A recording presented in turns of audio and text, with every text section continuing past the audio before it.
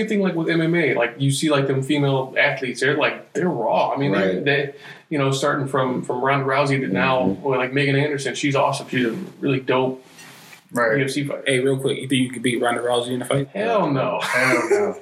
Not even. You see how the same time said hell no? No. No. At least give her a couple, like... No. Nope.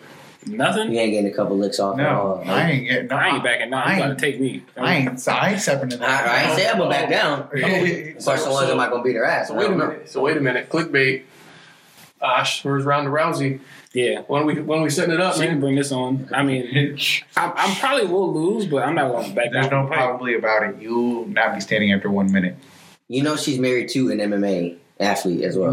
So in their like sparring sessions, they spar each other. Hey, listen, she drink water just like I do. I don't care. I'm supposed to be the one that says dumbass shit on this podcast, not you. That's that was the dumbest thing I've ever heard in my life. That's all I'm saying. Saying you can last with the MMA fighter. You should hear. Oh, you know we ran the game.